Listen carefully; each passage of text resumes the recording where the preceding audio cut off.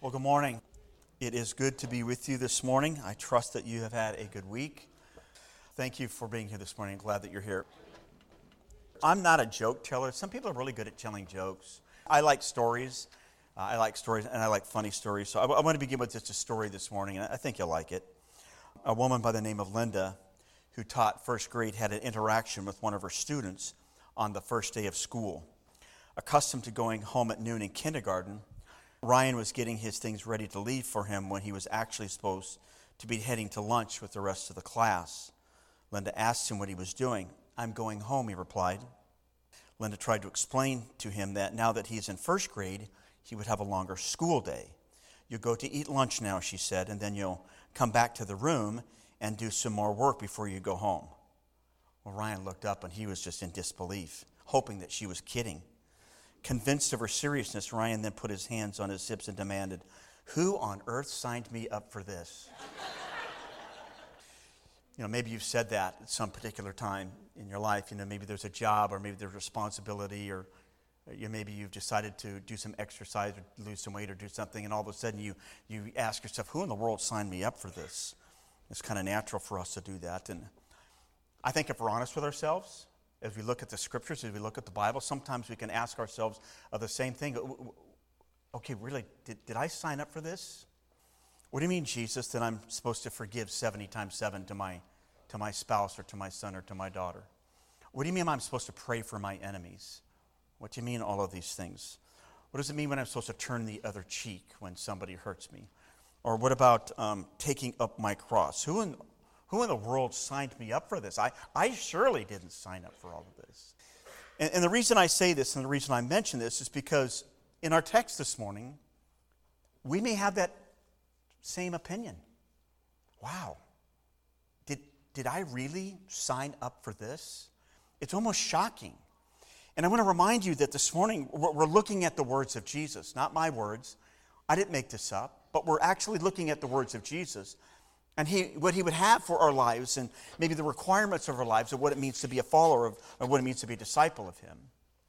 And so what I'm going to do is I'm going to invite you to turn your Bible to Mark chapter 8. Remember, we're on the road with Jesus. We've kind of been walking through the life of Jesus. We've been up to Tyre and Sidon, and we came all the way around to the Sea of Galilee, and now we've kind of gone back up north to Caesarea Philippi. We're 25 miles north of all the stuff going on, and we're in this little village outside of Caesarea Philippi. So we're on the road with Jesus, and the disciples are having this conversation with Jesus, and they walk with him. Hear the word of the Lord. Mark chapter 8, verse 34 says this.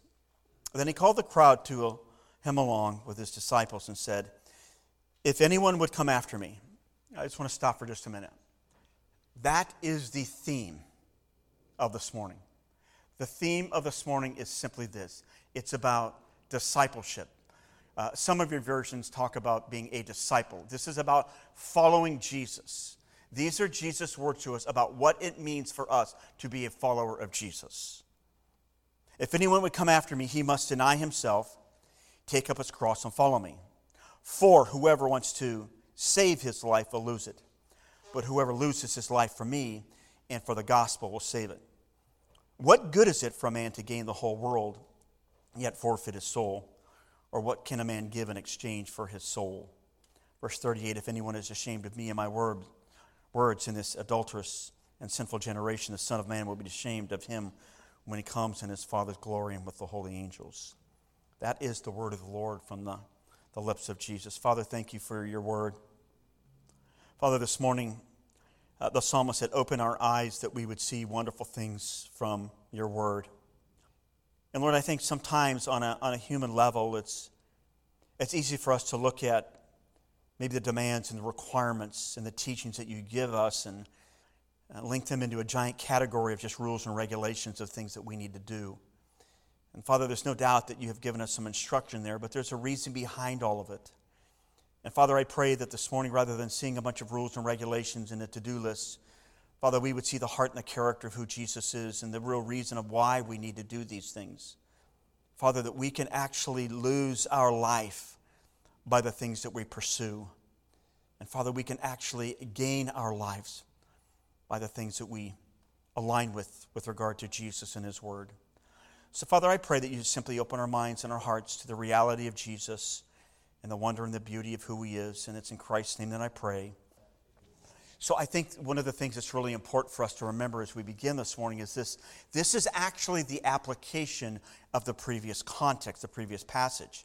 And in the previous passage, remember, Jesus revealed himself to the people and to the disciples. Remember, there was a conversation among the people and this conversation among the disciples about the identity of Jesus. And so Jesus was asking the question, who do the people say that I am? And they came up with the idea. Some say that you're Elijah or John the Baptist. And then what happened is Jesus then I asked the disciples, well, who do you say that I am? And all of a sudden the bells and whistles are going off and Peter's praying and he confesses. He makes this wonderful confession, ding, ding, ding. You're the Messiah. You're the anointed one. You're the one to which you're to follow. And Jesus said, flesh and blood didn't reveal that to you, but my Father in heaven. In other words, he had this kind of supernatural revelation as to the understanding of who Jesus is. And then Jesus began to correct their thinking and saying this. Listen, yes, I'm the Messiah. I'm the anointed one. But what I'm going to do is I'm not going to reign in power. I'm going to go to the cross. I'm going to go to Jerusalem. I'm going to be rejected. I'm going to suffer. And I'm going to suffer a horrible death. And then 3 days later, I'm going to rise again. And when the disciples heard, they were shocked. I mean, they didn't know what to do. I mean, what do you mean you're Messiah? You're going to die? No, Messiahs don't die. You reign in power. And then Jesus corrected their thinking. He said, listen, I'm going to go do that. You have a wrong understanding about who I am and what it means for me to be the Messiah. And then he actually had to correct their understanding because Peter said, no, you can't do this. And then Jesus rebuked Peter for his lack of understanding about who Jesus was and his ultimate purpose of going to the cross and offering himself for a sacrifice for sin. And actually in verse 33, Jesus tells them, listen, you have a wrong mindset. Your mind is set on the things on this world. But you need to have the right mindset. You need to have your mind set on the things above. And I say that about verse 33 because I think we need to have that understanding as we look at these verses. Are we going to set our minds on the things above, what God would have? Or are we going to set our minds and hearts on the things of this earth? There is an eternal dimension to this teaching, but there's also an earthly dimension to this teaching. Where are we going to align ourselves and where are we going to follow ourselves? And as we walk through this, I think we're going to see three things. I want to pull out three things. Number one, this idea of discipleship, this idea of following Jesus, number one, it's personal. It's absolutely personal. Second thing is that Jesus makes a pronouncement. He gives us the conditions of what it means for you and I to be a follower, a disciple of Jesus Christ. And at the end, there's some practical implications. In other words, if this is personal and we embrace this pronouncement, you and I, we're going to be different people. Our lives are going to be radically changed because of the gospel. And that's kind of where we're going this morning. If you want the outline, very simple. So let's just walk through this. You know, we know that Jesus is talking about discipleship. We know that Jesus is talking about what it means to be a follower. And number one, it's this. This is personal. This is absolutely personal to each one of us. So let me see if I can demonstrate this. Last night, I was on my iPad and I was on my computer and I was looking to join a motorcycle forum, all right? I'm sure some of you, the things that you do, you join a forum. Well, there was a motorcycle forum for a specific brand of motorcycle that I wanted to join. So I hit the button and it said join. So I'm joining this motorcycle forum. And then you kind of walk through, and then all of a sudden it takes you to maybe the terms and conditions of what you're agreeing to and all that kind of stuff. And, you know, you always skip all over that. And you get to the end. And then I got to the end of joining this, and then it had two questions. First question was, what is this forum all about? I'm like, I don't know. I have no idea. The second question is, where are we based out of? I don't know. So I had to go back up and read through all the terms and conditions about this particular forum. And I found out that this forum is about a certain brand of motorcycles and nothing else. Only about this certain brand of motorcycles. The second thing I learned was this. It's based in the United States. So I went back to the end and I told them, this is about BMW motorcycles and this is about the United States, where you're based in. If I don't know those two answers to the questions, guess what? I'm not going to get into the forum. There's no way I'm going to join the forum. Because they don't want people in there talking about Yamahas and Hondas and all these other things. They want people in there that way. You're going to talk about BMWs. If you don't, you're going to get kicked off the forum. They make it specific in there. And what I want us to understand is this. Listen, Jesus is giving us the terms and the conditions of what it means to be a follower of Jesus Christ. This is what he's laying out right here. And what he wants us to do is he wants us to acknowledge the terms and conditions. He wants us to acknowledge that if I want to be a follower, if I want to be a disciple of Jesus, what I need to do is I need to go and do what he wants me to do. And I need to follow him under these terms and conditions. It says in verse 34, whoever wants to be my disciple. If I want to be his disciple, then I need to agree to the terms and conditions. That makes sense, right? And we know that this isn't just for a certain kind of person. The invitation here to personally follow was open to all people. It says this, then he called the crowd. Notice he says he called the crowd along with the disciples. Wait a minute, you guys, all the rest of you gathered around me, come on in and hear what I have to say. This isn't just for the spiritually elite. This isn't just for the Pharisees and the religious leaders. This isn't for a specific group of people. This is open to all people, if you will. In verse 34 and 35, it says whoever. In verse 36, it says someone. In verses 37 and 38, it says to anyone. And what he's saying is, listen, this call to follow, this call to be my disciple is open to everyone. Think about the 12. Think about the diversity of the 12. You got 4 fishermen. They're probably businessmen. You have a hated tax collector who is into making a profit. You have a zealot. And Jesus calls all of them, this collective group of all of them, and he says, okay, listen, by the way, what I want you to do is I want you to follow me. And that's the invitation that's given to all of us. It's not for a select group of people. It doesn't matter if you're male or female. It doesn't matter if you're young or old, black, white. This is a call to embrace the life of Jesus as the anointed, as the Messiah, and to follow him. And what's interesting is when you look at the Gospel of Mark, over and over we see that people did follow. They did follow. Remember they heard the words and the teachings of Jesus, and it says they marveled at his teaching, they marveled at his words. And then whenever he would do a miracle, whether it be a healing miracle or calming the storm, it says the people marveled at him. And then in John chapter 6, it says that Jesus had just performed the miracle of 5,000, and then he began to teach them once again. And he began to teach them on an in-depth level, on an in-depth basis, about who he is and maybe the requirements of what it means to be a follower and a disciple. And in John chapter 6, verse 6, remember what happens? It says this, the people no longer wanted to associate with Jesus. They no longer wanted to associate with Jesus. Listen, they wanted Jesus on their terms, not on the terms and the conditions that he would give to them. And I think sometimes that's exactly what we do. We want Jesus on our terms. Listen, don't make me do anything to follow. Don't make me sacrifice. Make my life really, really easy. But I don't want to agree to the terms and the conditions of what Jesus would give here. And I think what we need to be careful of is this, that when Jesus gives us this teaching about what it means to be a follower of Jesus and what it means to be a disciple, what we need to realize that it's not a bunch of rules and regulations. It's not a checklist that I simply embrace. Oh, I've done that, I've done that, I've done that. What Jesus is laying out here is this. He's laying out a philosophy, a mission for the way that he lived his life and for the way that we are required, if we want to follow Jesus, the way that we need to live our life. This isn't a pathway to financial security. This isn't a pathway to fix your marriage. This isn't a pathway to parenting. This isn't a pathway to how to fix your job. Though if you embrace the life and the teachings of Jesus, all of those categories will follow along underneath that, because Jesus said, I've come that you might have life and have it the full. When I align myself with the principles that Jesus would give to us, I'm going to seek and experience fulfillment in those areas. And so what Jesus does here is he takes the disciples, he goes up to Caesarea Philippi. And by the way, in the Gospel of Mark alone, in the Gospel of Mark, he's the only one that mentions Caesarea Philippi, where all of these pagan gods were at.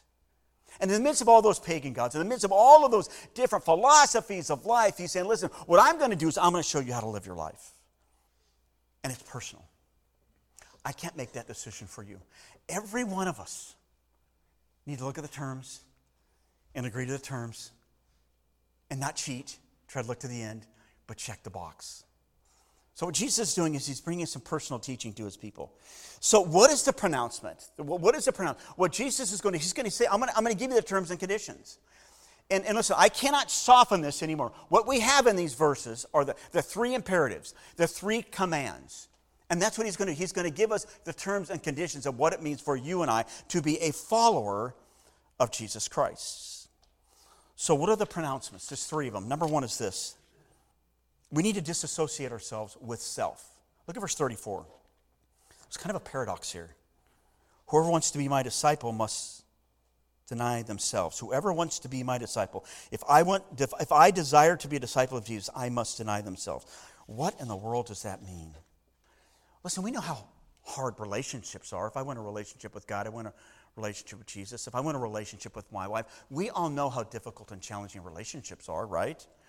I mean, I'm married to my wife. We've been married for 40 years. Imagine when we got married, if I made our relationship all about me. That my relationship with my wife was all about me and how I looked at marriage and how it kind of revolved around me and how it revolved around all the things that I wanted in life. And some of you may know people who live in a relationship like that. And let me ask you, does that kind of relationship work? Of course it doesn't work. It's never going to work. It's going to get old really, really fast. I cannot make the relationship with my wife all about myself. What I need to do is and she needs to make intentional decisions to look at each other and to love each other. And there are times when she's going to need to deny what she wants, and I'm going to need to deny what I want. And we're going to have to come together in agreement. When Peter talks about denial, he means this: disassociate yourself or to sever a relationship. Disassociate or sever a relationship. Think about the word deny in the life of Peter when he denied Jesus. He's following Jesus. And they begin to ask him, or are you with him? Are you with him? Are you with him? And remember what happens? I do not know the man. In his denial, what did he do? He said, I do not know, I do not associate with the man. In his fear, he responded in such a way to sever the knowledge of his relationship with Jesus. And what we have to do is we have to be careful that we make all of life about us, and we do not at times subordinate what I would want to my wife, or more specifically to the teachings and the authority of God's Word. I cannot make life all about me. And I think we have an example of this from the life of Jesus. Well, where do you see that? Where's an example of that? Jesus in the Garden of Gethsemane. And he knows that he's going to go to the cross. And he's falling on his face. And he's praying and he's weeping. And he says, Lord, remove the cup from me. Remove the cup of your wrath. Remove it from me. And you remember what Jesus said? Yet not what I will, but your will be done. Jesus' obedience to his heavenly Father took priority in his life. For you and I, for me to deny myself is to place my desires secondary to what God would have me to do. What I'm going to do is I'm going to align myself, first of all, with the person of Jesus, and then I'm going to align myself with the Scriptures, and I'm going to align myself, and that is going to have priority in my life, not what I want. And I'm going to continue to do that as we walk down the road with Jesus. Are we living our lives with just the thought of it's all about me and it's all about my peace and all about my comfort? Or are we actively pursuing what it is that God would want for our lives? There's a pastor and a teacher at Moody Bible Institute, and I like the way that he framed this idea of denying yourself. And I'm going to put on the screen here. This is what he said. Denying self is not the same as self-denial. We practice self-denial when, for a good purpose, we occasionally give up things or activities, Lent, for example. But we deny self when we surrender ourselves to Christ and determine to obey his will. And that's what he's talking about here. What I'm going to do is I'm going to disassociate myself from the love of this world and the boastful pride of life, and the lust of the world, the lust of the flesh, and all of those things, 1 John chapter 2. I'm going to disassociate myself from all of those things, and I'm going to find great delight in walking in obedience to who God is and what he would have for my life. My life is subordinate to the life of Jesus. So there's a second pronouncement. And by the way, it doesn't get any better. It doesn't get any easier. I'm just telling you. Look at verse 34. We need to surrender to death. That's surrender to death. We fight for our life. We fight for existence. The paradox here is that we go to death. Verse 34 says, if anyone would come after me, he must deny himself, take up his cross. Take up his cross. It's interesting. This is the first time that the word cross is used in the Gospel of Mark. And this is beyond the difficulties and the challenges of life. We all have hardship. We all have difficulties. But Jesus is making a call to take up the cross, that crossbeam, the crossbeam that Jesus had to carry, got halfway there. Take up that cross, put it on ourselves, and we are to march to the hill to be crucified like Jesus was crucified. That's what it means to take up the cross. And by the way, the Jews, the Jewish people, the Romans, they would be very aware of the cross and crucifixion. There was one particular time in the days, this is before Jesus, maybe 80 years before Jesus, Antiochus Epiphanes and one other of the Maccabean rulers, they had 800 Pharisees crucified on crosses. One person said that within the lifetime of Jesus, there may have been 30,000 crucifixions that were a part of that period during the time of Jesus. So there is no doubt they were very familiar with the concept of what it meant for them to see a crucifixion, to die on a cross. And so what does Jesus do? He invites us to take up our cross and to follow him into the pathway of death, if you will. A cross comes specifically walking in the steps that Jesus walked and embracing his life, which means this: you may face scorn.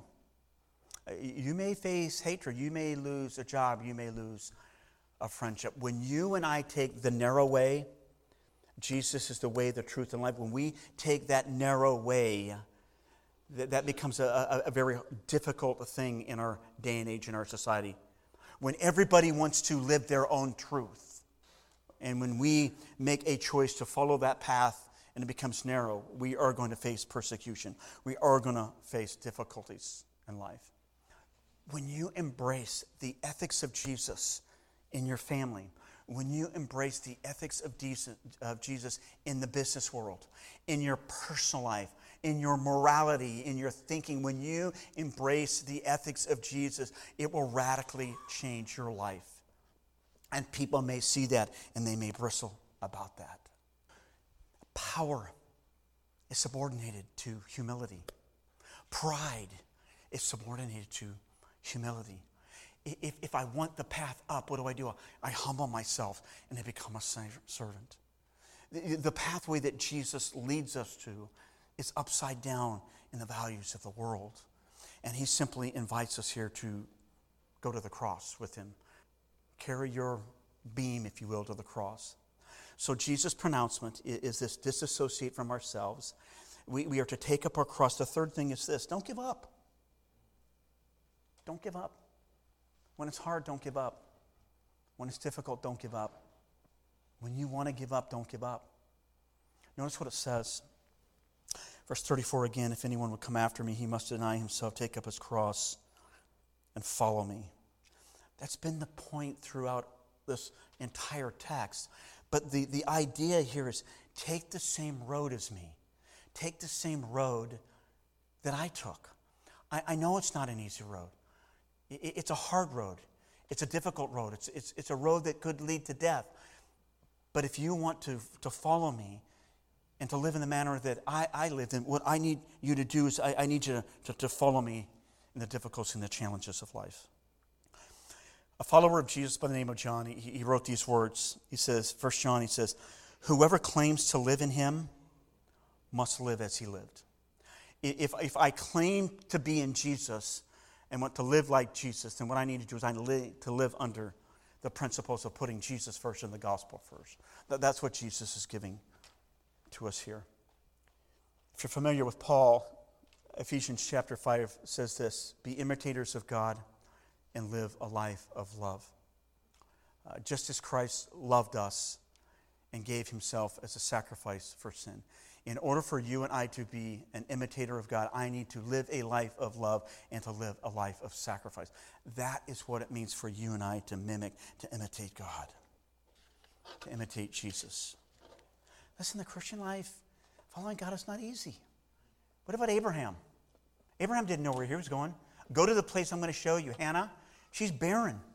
She's coming to the temple weeping every year, wanting a child. She's waiting for the perfect timing of God. Joseph had given this dream. His friends are going to, his family's going to, they're going to bow down to him, and he's not even in the same country. Joseph must have had a difficult challenge to go through. Job. And what we are invited to do is to continue to pursue and to follow the life of Jesus. So I don't know if you're familiar with a guy by the name of Thomas à Kempis. He's kind of a devotional, spiritual kind of guy. When I was in college, I was exposed to him by a book. And he wrote a book. It's really actually a good book. It's a devotional. And it's called The Imitation of Christ. And it's a great book, written in the 1400s. And he has a good quote that I think applies to where we would find ourselves this morning. Here it is. Thomas à Kempis, The Imitation of Christ. Jesus had many who love his kingdom in heaven, but few who bear his cross. He has many who desire comfort, but few who desire suffering. He finds many who share his feast, but few who share his fasting. All desire to rejoice with him, but few are willing to suffer for his sake. Many follow Jesus to the breaking of bread, but few to the drinking of his passion. Many admire his miracles, but few follow him in the humiliation of the cross. What is Jesus simply doing here? Jesus is laying out the terms and the conditions of what it means to follow him. And the question that I have to ask myself, and the question that we all have to ask is, do I want to check the box? Do I want to check the box, or do I just want to read to the end? I want to enjoy all the benefits of the forum. I just don't want to do all the things that they say. And these are the words of Jesus. And I think the tension here is this. What's in it for me? What's in it for me? Why should I deny myself? Why should I take up my cross? Why should I follow? Those are practical questions. By the way, the disciples asked those questions in Matthew chapter 19. Peter asked that question. Hey, Lord, we've been following you for all of this time. What is in it for us? I think that's a great question. And it's a practical question. And it's a question that we all ask. What's in it for us? Maybe what we need to do is we need to look in the broader perspective of what's God's perspective on this, not a human's perspective, and what is it that God would have for our lives and the way that we would live. Maybe there's a person and maybe there's a cause that transcends our life. Let me see if I can illustrate this. We just celebrated Veterans Day. Veterans Day is a day where we set aside to honor those who served in the military, who sacrificed in the military. You all know, I have family members who sacrificed in the military. I watched my brother, 20 years, on a nuclear sub, and he would go out in the water. He would go out for 6 months at a time. We had no idea where he was, and we don't even know for how many months he was literally under the water. And we can look at all of our veterans, and we can look at all of these people and say they have sacrificed for our country. Many of them in World War II gave the ultimate cost, their lives in the military. Why did they do that? Because when they signed up to be in the Army, Navy, Marines, or whatever, they signed up to defend the cause.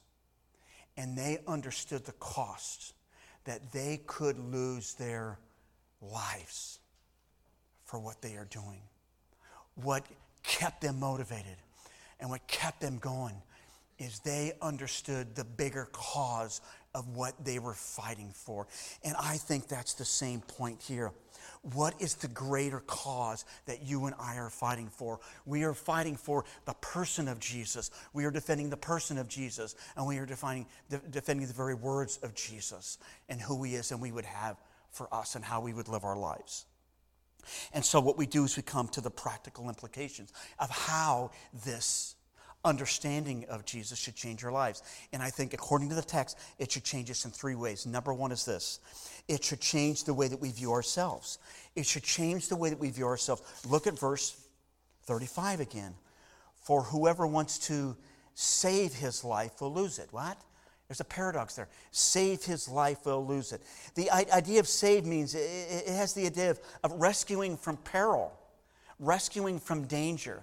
On one level, there's an earthly understanding of saving my life, of working for my life and trying to fill my life and trying to do all of the responsibilities of what I need to do to save my life, to take care of my life, to preserve my life. And if I do that, if I see this only from an earthly perspective, and I fall in line, and if I put all of my time, all of my emotion, all of my stuff in that earthly existence to save my existence, what's going to happen? The paradox is this. I'm going to lose it. I'm going to lose it. Because I have filled my heart, soul. By the way, in this text, life and soul kind of go together. I can lose my life, I can lose my soul for what? By pursuing the wrong things. And so what the cross does, the cross changes the way that we would live our lives. And that's what happens. There's not just an earthly dimension to life, there is an eternal dimension to this life. And that's what changes us. That's what's about our faith. Peter knew that, and Peter understood that. And he writes in 1 Peter about how that dimension of his life, earthly versus eternal, has changed. 1 Peter chapter 1, verse 18 says this. For you know that it was not with perishable things such as silver or gold. Wow. Silver and gold. I would love to have a lot of silver. I'd love to have a huge pot of silver and gold. I'd love to have it. But the Bible says that's just perishable stuff. At the end of the day, is that going to get what you want? Is that really going to feed your soul, the stuff of this world? We know it doesn't. We all know it. We would just like to experience it a little bit more. Oh, Lord, I could handle $100,000. I could handle hitting the lottery. Yeah, sure you can. Notice what he says, for you know that it was not with perishable things such as silver and gold that you were redeemed from your empty way of life. Redeemed from your empty way of life, a human existence, an earthly existence, handed down to you from your forefathers. But with the precious blood of Christ, a lamb without blame. The precious blood of Christ is what? It's the cross. And what Jesus did when he went to the cross and offered him as a sacrifice for sin. And that's what Jesus is getting here with the disciples. So the implications is that I'm going to go to Jerusalem. I'm going to die on the cross for the sins of the world. Will you embrace that about me? For whoever wants to save his life will lose it. The perspective of how I live my life is entirely different, because what I want to do now is I'm going to live an entirely different way. I want to lose my life for the sake of Jesus and the sake of the gospel. That's the second thing he talks about. This way that Jesus is giving to us will change what you view about the gospel. Look at verse 35 again. But whoever loses his life, what? For me and for the gospel. This is about Jesus in the gospel. In other words, there's a higher calling in life. Jesus elevates himself. Life is about me, about who I am. I'm the King of Kings and I'm the Lord of Lords. I'm God in the flesh. I'm the anointed. I'm the Messiah. I'm the one. But I'm also the one who's come to live on this life. And I've come to offer myself on the cross for you. There's an earthly dimension to my life, but there's also an eternal dimension to my life. And the eternal dimension of my life says that I'm going to give my life, I'm going to give my soul to who Jesus is and what he's done for us. And I'm not going to lose my soul to all of the trappings and all of the stuff of this world. There's a higher and lower meaning here with the idea of soul and life. The higher meaning is eternal. The lower meaning is I'm going to preserve and take care of my life. Where and what is the choice that we made? Understanding the teachings of Jesus will radically alter the way that we live our lives, about ourselves, about the gospel. And the last thing is this. It will change what you value, what we value in life. Look at verse 35, 36 and 37. What good is it for a man to gain the whole world, yet forfeit his soul? Or what can a man give in exchange for his soul? You know, there's some really interesting words there. If you're an accountant, if you're a money person, if you're an investor, a tax collector, you might gravitate to the word association that's here. Let me just point it out. Save versus lose. Gain versus profit or forfeit. Give and exchange. If you have a 401k, or you have a stock, or you have investment somewhere, don't you want to see them profit? Don't you want to see them gain? And if they don't, you're going to make some changes in life, aren't you? Well, that's kind of what he's talking about here. This is about profit and loss.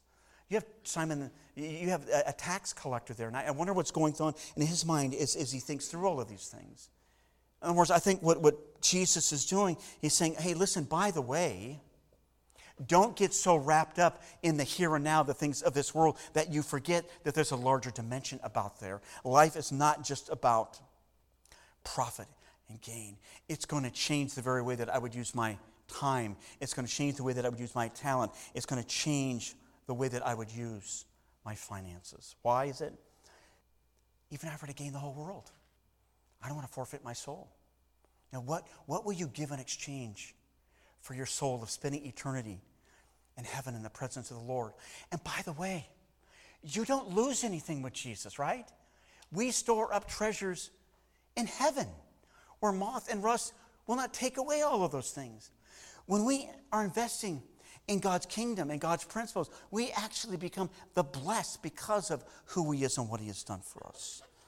There's a greater purpose in all of this, and that greater purpose is to live with the perspective of giving our lives away to who Jesus is and what He would have for us and what He would do for us. So what Jesus does with the disciples is He lays out the terms and conditions of what it means to follow Him.